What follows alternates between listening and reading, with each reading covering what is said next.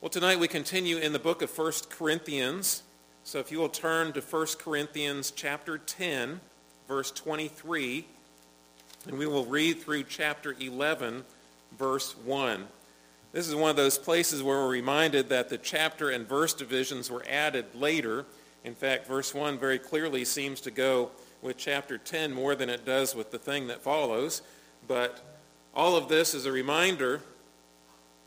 There's a portion of this particular text that is kind of like a be-like sermon. Now, when I was in seminary, I was told to avoid be-like sermons. You know those sermons, be like Moses, be like David or Elijah. And the problem with those types of sermons is it's neither possible to be just like them, nor is it salvific. In other words, we can't be saved if we're like those people. They were neither perfect, nor were they able to save others. And yet, here's a little mini sermon by Paul where he says, be like me. This, however, is to follow Paul's example after coming to faith in Jesus Christ in consideration of how that will work in the life of the church. So follow along as I read verse 23 of chapter 10 through verse 1 of chapter 11. All things are lawful, but not all things are helpful. All things are lawful, but not all things build up. Let no one seek his own good, but the good of his neighbor. Eat whatever is sold in the meat market without raising any question on the ground of conscience. For the earth is the Lord's and the fullness thereof. If one of the unbelievers invites you to dinner and you are disposed to go, eat whatever is set before you without raising any question on the ground of conscience. But if someone says to you, this has been offered in sacrifice, then do not eat it, for the sake of the one who informed you and for the sake of conscience. I do not mean your conscience, but his. For why should my liberty be determined by someone else's conscience? If I partake with thankfulness, why am I denounced because of that for which I give thanks? So, whether you eat or drink, or whatever you do, do all to the glory of God. Give no offense to Jews or to Greeks or to the church of God, just as I try to please everyone in everything I do, not seeking my own advantage, but that of the many, that they may be saved. Be imitators of me, as I am of Christ. As we consider these words, let us bow briefly in prayer. Lord, use these words to our benefit, that your Spirit might place them in our hearts, and that we might believe them, we might follow them, and we might be encouraged by them. Build us up, Lord, by the power of your Spirit through your word. I pray that the things spoken and the things thought here tonight would be pleasing in your sight. For you, Lord, are our rock and our Redeemer. We pray these things in Jesus' name. Amen. My brother's name is Mike. Now, Mike was already out of the house. He's 13 years older than me. So he was already out of the house when the Be Like Mike advertising campaign came out. Perhaps you remember that. There was a man by the name of Michael Jordan who happened to be a decent basketball player. And the idea was, in that advertising campaign, with the star power of that particular athlete, to buy things so that you could be like Michael Jordan. However, I do think my brother Mike was still around the house when the Mikey commercials came out. Perhaps you remember them, the advertisements for Life cereal, when all of the other kids would say, give it to Mikey, he won't eat anything. And then there's this shocking gasp as they look down the end of the table, and here he is eating his Life cereal, and they say, he likes it. And then what do? They go to follow Mikey's example and try the Life cereal. You see, the context here is not nutritious cereal like Life. It's not to be like Mike by buying products. The context here is still eating meat. Why is that such a big deal in the church at Corinth?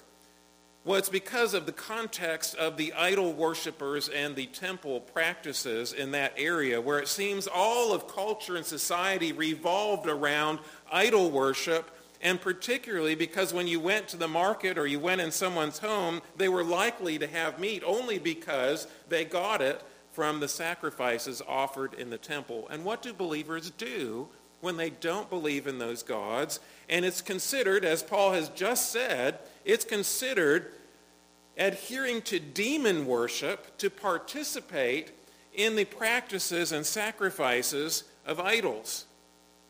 Well, in these situations, can we simply do as we please? Well, he says yes and no. Look at what he says here. First of all, he says some things are helpful things for the good of others. We'll explain that. Then he gives this specific example in the context in regard to meat eating. And finally, he will remind us, in perhaps one of the most memorizable passages or verses, that everything is to be for God's glory. So first of all, the helpful things for the good of others. Notice what he says. He says it twice here. All things are lawful. Now, he's not saying awful. He's saying lawful. Those are very similar sounding words. The idea of something being lawful, it means that it is acceptable according to the law. Now, of course, he's not saying here that all things murder, adultery, those types of things, stealing, false witness. He's not saying those things are okay to do. What he's saying here is in the context here of eating meat. It's okay to either eat the meat or not eat the meat. It's okay to do certain things and abstain from other things. And so he says here, in this sense, everything falls into this category if it's one of these indifferent things or one of these things that we don't say in and of itself has an immoral content. In other words, if it's something that is not wrong to do by itself according to the law, then it's something that is permissible. So we have a lot of things, sometimes in technical theological language, we call it the adiaphora. That is the indifferent things, or the things that have no moral value in and of themselves. And he says all these things are lawful, everything. But then he qualifies that. He says not all things are helpful. Now it's interesting, he says that very same thing back in chapter 6. In fact, it's the very same verse as chapter 6, verse 12. All things are lawful for me, but not all things are helpful. So it's a reminder, it's a continuation of this theme through this section of Scripture. In other words, is it always helpful to use our freedom in these indifferent things to do whatever we want in the presence of others? He says, well, no, not everything. In certain circumstances, it's better to do one thing than another. And so you might ask, well, Paul, are you waffling here? Are you saying it's okay to eat meat or not to eat meat? But then are you saying you have to consider whether or not it's okay to eat meat or not? Well, in a sense, yes. Here's what he says. Not only are these to be helpful things, they are to be things that build up. They are constructive. In fact, the word here is the word to construct a house. The idea here is that it's something that builds up and edifies others and does not tear anyone else down. In fact, the point is this, verse 24, let no one seek his own good, but the good of his neighbor. In other words, if we have a neighbor who has a problem with others eating meat because they know that meat in their society and their culture is very much connected with idols, then for the sake of that person, I'm not going to place the stumbling block of eating meat in their way. And of course, there are many things in that category that we could apply to today, isn't there? But it says, for the good of one's neighbor, particularly here, verse 25, eat whatever is sold in the meat market without raising any questions on the ground of conscience. You see, it's particularly for conscience sake, not your conscience. You know that it's okay to eat meat or not eat meat, or you know that it's okay in some indifferent things of our culture today to do one thing or not to do another thing, and yet for the sake of somebody else, for their conscience, you're willing to abstain. Okay, so we don't live in a society, in a culture where everybody is involved, the butchers and the grocery store meat sellers and all those things, the farmers, that they're not all involved in idolatry. So what's a good example for us to use in this area? Well, I began to think of the fact that sometimes, this is kind of a silly example, but some people like to listen to loud music. I don't particularly like to listen to loud music. It's not my thing.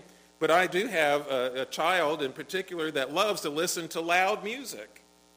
However, it's okay for him to listen to that loud music unless it places a stumbling block in someone else. Now, of course, we know that loud music is not music that has bad content or immoral things within it or things that are not of a biblical worldview. That's not the music we're talking about. But here, just the volume of the music. Is it okay for us to listen to loud music? Absolutely. But if it places a stumbling block in front of someone else, and it causes their conscience to be seared, or because of their understanding of things, causes them to misunderstand the gospel, then of course we would not listen to loud music. Or perhaps it might be the worship instruments we use. There are some people who believe we should use pianos and other instruments in worship, and there are others who don't. If I'm in a church where those, by their conscience sake, believe we should not use those instruments, I'm not going to bring an instrument and begin playing it. At the same time, if I'm in a church in which they use lots of instruments, that's okay. I'm going to go there too. You see, we're considering others first in these areas of adiaphora, or indifferent things. Not to compromise our beliefs, but in consideration of the conscience of others and putting them first. And of course here, the specific example is meat eating.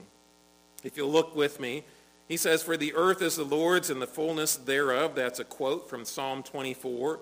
He's already talked about eating whatever is sold in the meat market. And then verse 27, he talks about those who might be invited to pagan households to dinner in which meat is set before them. So what about this specific example? What about meat sold in the marketplace? Again, the marketplace in Corinth was a place where if they were selling meat, chances were better, probably better than 50-50, that meat had come from sacrifices that were being offered in the temple. And so that Christian would go into that marketplace and understand that the meat is probably where that came from. And so should they go in and begin asking questions, oh, by the way, was this offered to sacrifice to the idols? Because if it is, I shouldn't eat it. And he says, no, eat it and don't ask. In other words, when you go to the marketplace, it's okay to eat meat. You know it's okay to eat meat. Go ahead and buy it and eat it. Don't ask where it came from. Because everything belongs to God. Note, he quotes this from Psalm 24 that we read. He says, "The earth is the Lord's and the fullness thereof." And of course, Jesus himself, he declared all things clean to eat. So in this context, it's eat and don't ask. But what happens if somebody says, I want you to come to my house and eat with me, and you know this is an unbeliever. So you're invited to dinner at an unbeliever's house. Now, one of the most important things here is the assumption is that you're willing to go to that person's house. You're not willing to say, hey, I'm a believer, I can't associate with unbelievers at all, so I need to separate myself completely from the world. No, he says when you accept that invitation, if you do, it doesn't mean you always have to, but it means you may be willing to. In fact, this was something Peter had to be shown by the Holy Spirit, that it was acceptable to associate with Gentiles. Therefore, he says here, when you eat at that unbeliever's house, use the same principle as in the marketplace. Eat and don't ask. Notice what he says.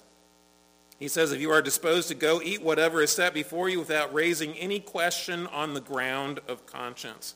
Now, when we look at this, we think, well, that's normal. We don't ask where things come from. But for their time, it was revolutionary. In fact, today, even still, those who practice strict dietary laws according to the Old Testament are called kosher followers. And you might know that in stores, you have to go through a strict routine to be able to call something legally kosher for them to buy. And so they, in that context, will not buy anything that is not with that kosher label. That is, it is completely free from any contamination that would cause them to break the Old Testament law. So this was revolutionary in Paul's day to say, when you eat with a pagan, when you eat with an unbeliever, don't even ask where things come from. Just enjoy the bounty and have fellowship with them and eat with them, unless one thing were to happen. He says, if someone says to you, this has been offered in sacrifice, then do not eat it, for the sake of the one who informed you and for the sake of conscience.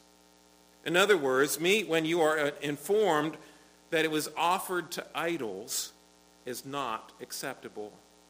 Now, Paul has already said it's okay to eat meat. Even if it's meat offered to idols, we know in reality there aren't idols, so we have that freedom to eat those things. But for the sake of that person's conscience who may be an idol worshiper, or previously he said for the sake of the conscience of a fellow believer who didn't understand yet all the things of the true doctrine of this matter, then for their sake, don't put a stumbling block in front of them, but instead be reminded that you cannot participate with idols.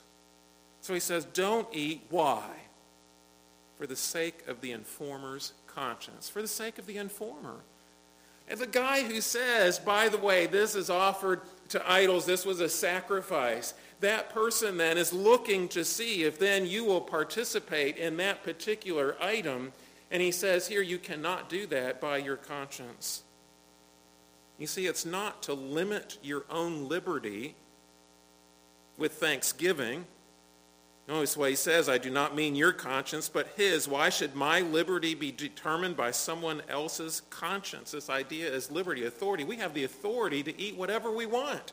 So we're not limiting ourselves just because we think it's the wrong thing to do. No, we think it's okay to eat that meat. But because that person has said it is offered to idols, it's not acceptable for us to participate in that practice. And for the sake of that person's conscience, we will abstain from it. Now, this sounds squishy, doesn't it? Kind of a squishy theology. Is it accepting immoral activity depending on the person? No. It is a recognition of the importance of truth and practice. You see, truly, we cannot participate in idol worship in a pagan temple because that is participating in demon worship. And we also know that this meat cannot be contaminated by something that doesn't really exist. All meat is declared clean by Christ. On the other hand, we know that our practice must be such that we're always taking into consideration the most important things, others before ourselves. Now, how does this apply today? Again, normally we're not going to the marketplace, and I don't think anybody I've experienced has told me in the grocery store, by the way, these meats were from animals that were offered in sacrifice to idols. I don't think I've had that experience. But what if somebody were to say to me, and they have said to me, let's say I won the lottery and you think gambling is wrong. Let's say somebody gave an extensive amount to the church and it came from gambling funds. I would say, well, do I know that it comes from gambling funds? Because if I don't know, there's nothing I can do about it. But if they say, by the way, I've won the lottery, and here it is, here is $100,000 that I've won in the lottery by gambling.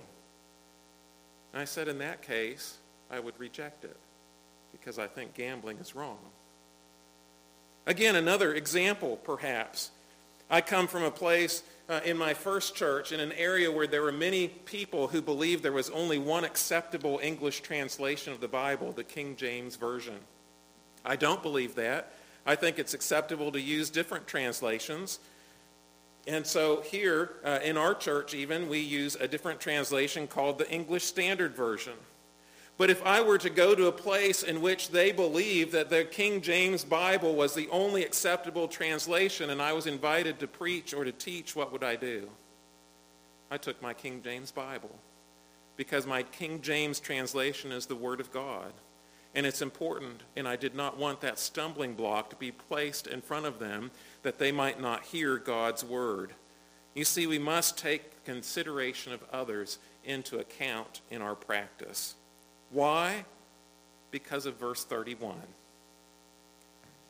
He says, so whether you eat or drink or whatever you do all to the glory of God. Now, on one hand, we say that's a great verse to teach our kids. That's a great, easy verse to memorize. No matter what you do, this is a great Thanksgiving verse. When you go to Thanksgiving, you're doing a lot of eating and drinking. When you go to Christmas parties, you're doing a lot of eating and drinking. Whatever you do it all to the glory of God. But what does that mean? On the one hand, it means that whatever we do, we're thinking about what's right and wrong in God's eyes and not in man's eyes. And so we have the freedom to do many things. It's controversial in many churches to preach from the pulpit it's acceptable for somebody to moderately drink alcohol. It is, according to scriptures. At the same time, it is not correct to go and get drunk. But does that mean that in certain circumstances, I have the freedom in whatever I do to go out and drink moderately? Well, if someone else has a problem with that, no, I should abstain for their sake, as well as if it's something I struggle with.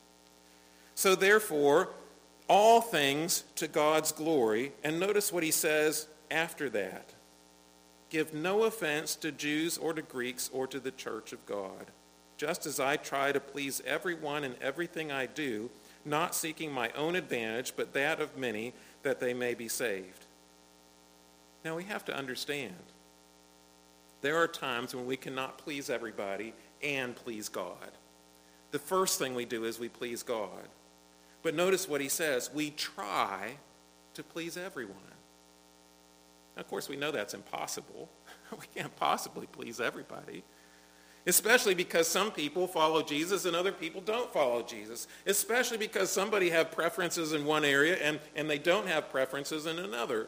There might be people in our church who are vegans or who are those who are vegetarians. There might be those who love to eat meat and meat products.